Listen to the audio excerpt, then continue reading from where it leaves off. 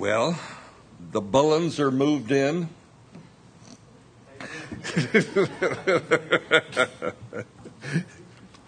I think you had more of the fellowship at your house than we have in the fellowship, but that was good. Glad you moved in. This morning we're in 2 Samuel chapter 19, and we'll look at the first 8 verses. For review, Joab has taken matters into his own hands by killing Absalom. Absalom, the rebellious, murderous son of David. But Joab, he was a captain over thousands of David's troops. And he will disobey David's orders to be kind to Absalom. Joab sees Absalom hanging from an oak tree by the hair of his head, and he thrusts 3 spears through his midsection. It says his heart, but that just really means midsection. And then Joab's 10 armor bearers finish off Absalom. Joab throws the body of Absalom into a pit and covers the body with a huge pile of stones. Then after a day's wait, not on the same day, but after a day's wait, Joab sends a Cushite, a runner, to tell David, Absalom is dead. David is moved to great mourning for his son, and he laments, my son, Absalom, if only I could have died in your place. David, with deep regrets for Absalom and his behavior. David was fully aware of Absalom's sins, but David was also more than willing to die in his place.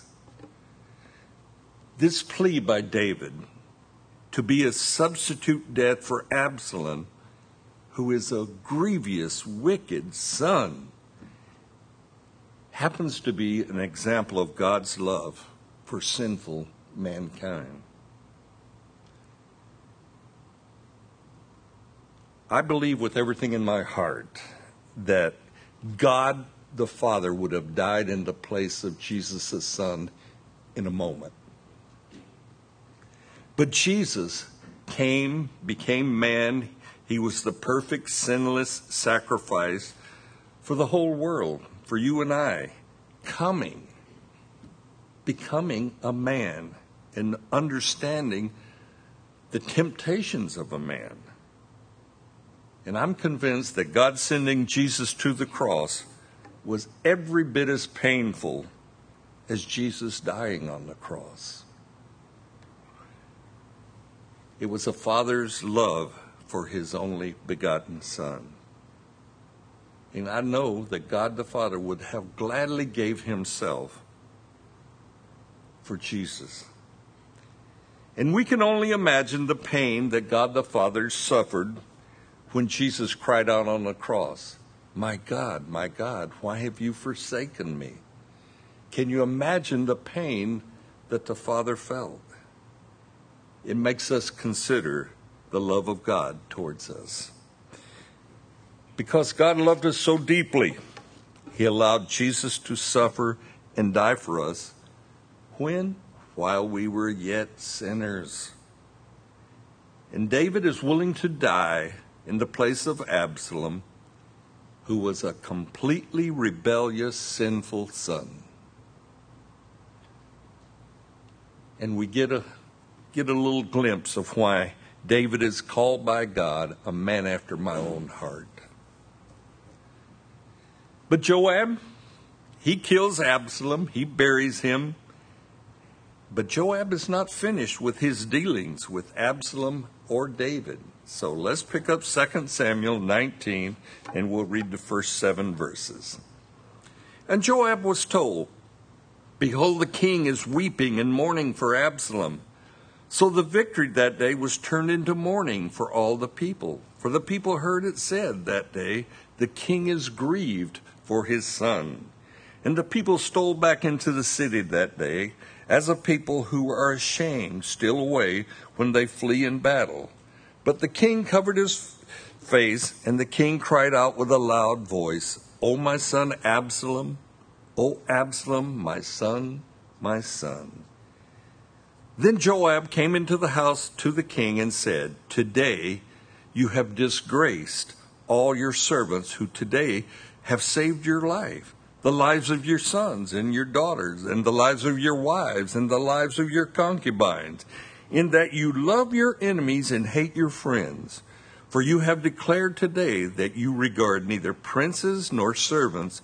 For today I perceive that if Absalom had lived and all of us had to died, then it would have pleased you well. Now therefore, arise, go out, speak comfort to your servants.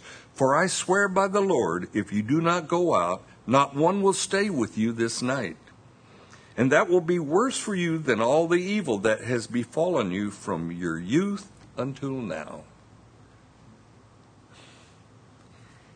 Joab, he receives word David is weeping and mourning for Absalom. This was supposed to be a celebration time. David has been victorious. He's been restored as king, and it has turned into a grieving, a mourning, funeral type procession by David. The people pick up on David as mourning, and they retreat shamefully back into Jerusalem. Not a victory, but their king is weeping. And he's weeping in a loud voice for Absalom. Oh, my son, Absalom, my son, my son. And then verse 5. Then Joab enters David's house, and he declares to David, Today you have disgraced the people. All your servants who put their life on the line by fighting for you, you have shamed them, David. These your servants are in shame, and it should be a time of rejoicing.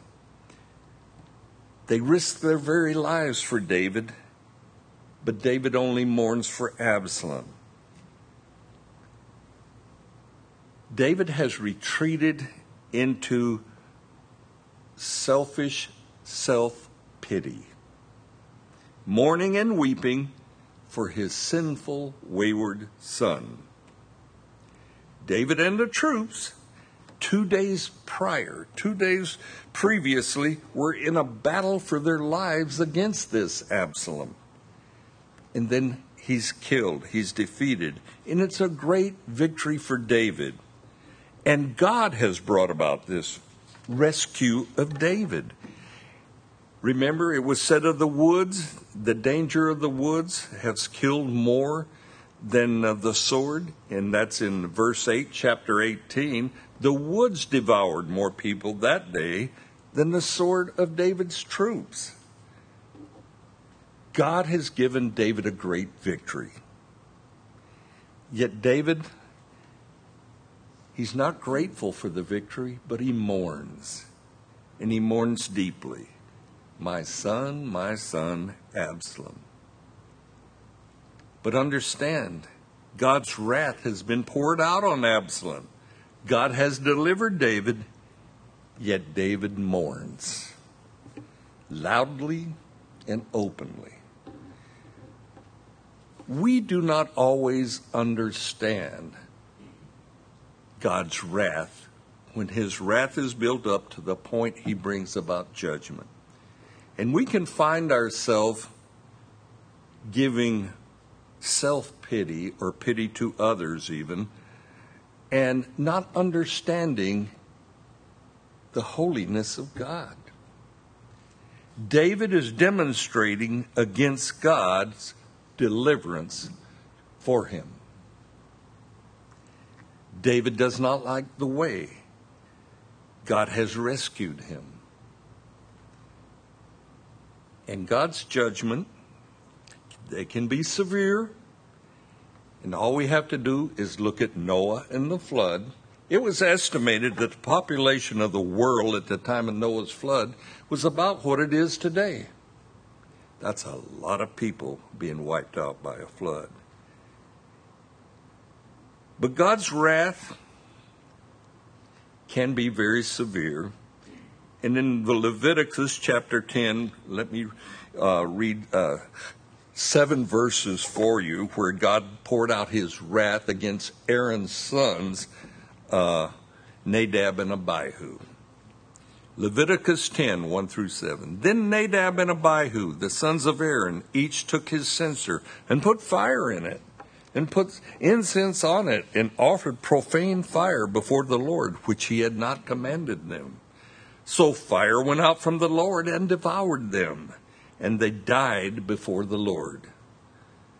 And Moses said to Aaron, "This is what the Lord spoke, saying, by those who come near me I must be regarded as holy, and before all the people I must be glorified." So Aaron held his peace. And then Moses called Mishael and Eliphan, the sons of Uzziel, the uncle of Aaron, and said to them, "Come near, carry your brethren from before the sanctuary out of the camp." So they went near and carried them out by their tunics out of the camp, as Moses had said.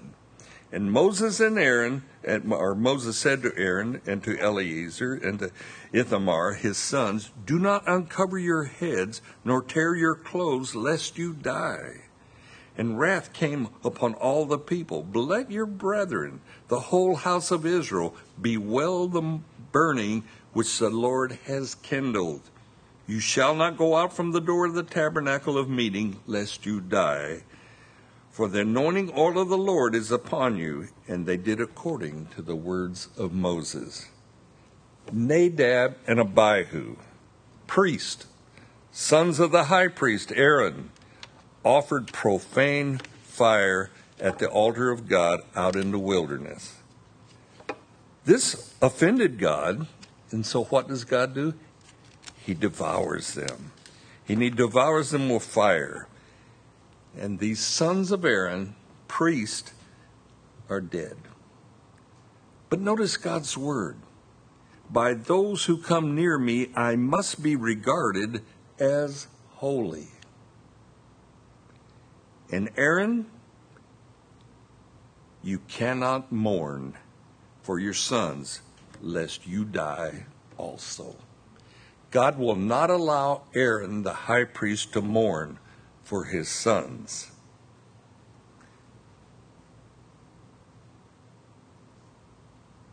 The moral of this story is not missed by David. David was a man of Scripture. He knew, he was familiar with this action by God against Aaron's sons. David knew this.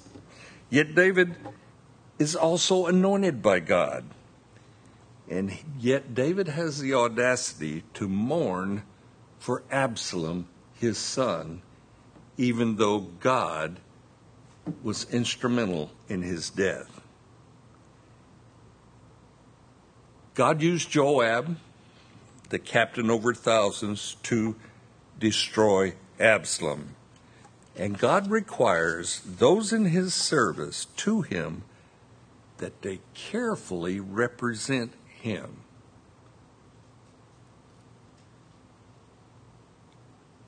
Today, there are many pastors who, I think, do not respect God over man. There's too many men pleasers that occupy pulpits throughout the Christian faith. But let me read you the verse 8 of that chapter 19 passage. Then the king arose and sat in the gate, and they told all the people, saying, "There is the king sitting in the gate." So all the people came before the king, for every one of Israel had fled to his tent. David is corrected by Joab, and now he encourages the people.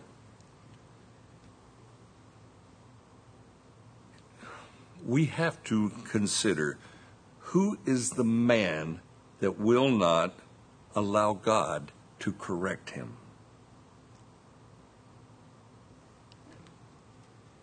God tells us, can the clay say to the potter, why have you made me this way? We have a time coming in its future called the Great Tribulation, when God's wrath will be poured out on this Christ-rejecting world. God sent Jesus, his only begotten Son, to give man an opportunity to avoid judgment and death. And as Christians, we have taken advantage of this, our day of grace. But God is long-suffering, and he's kind, and he's loving, and he's compassionate. But God has been faithful to declare in his word his wrath, a time of judgment, a time of troubles like the world has never seen, is coming. We who have trusted in the Lord for our salvation, we will avoid this time because we will be raptured. Thank you, Lord. So rejoice in the hope of being with Christ, and don't fall into the trap of being critical of God, lest we find ourselves like David opposing God. The Lord tells us that his ways are not our ways. We want to sometimes judge God on man's standard.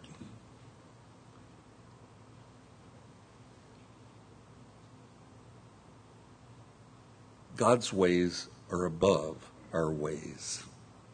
And when his wrath is built up to the point where he takes action, sometimes it can be severe. But we have the blessed hope of being with our Lord and Savior, Jesus Christ. And we're going to have communion here this morning. And God established communion for us, a time where he said to the disciples, I have greatly desired to have this meal with you. And God greatly desires to have that meal with you and I, his people. So, we will have communion, but let it be special to you. Let it be that special time between you and your Lord. Let me get you to stand. We'll close in prayer and then we'll have communion.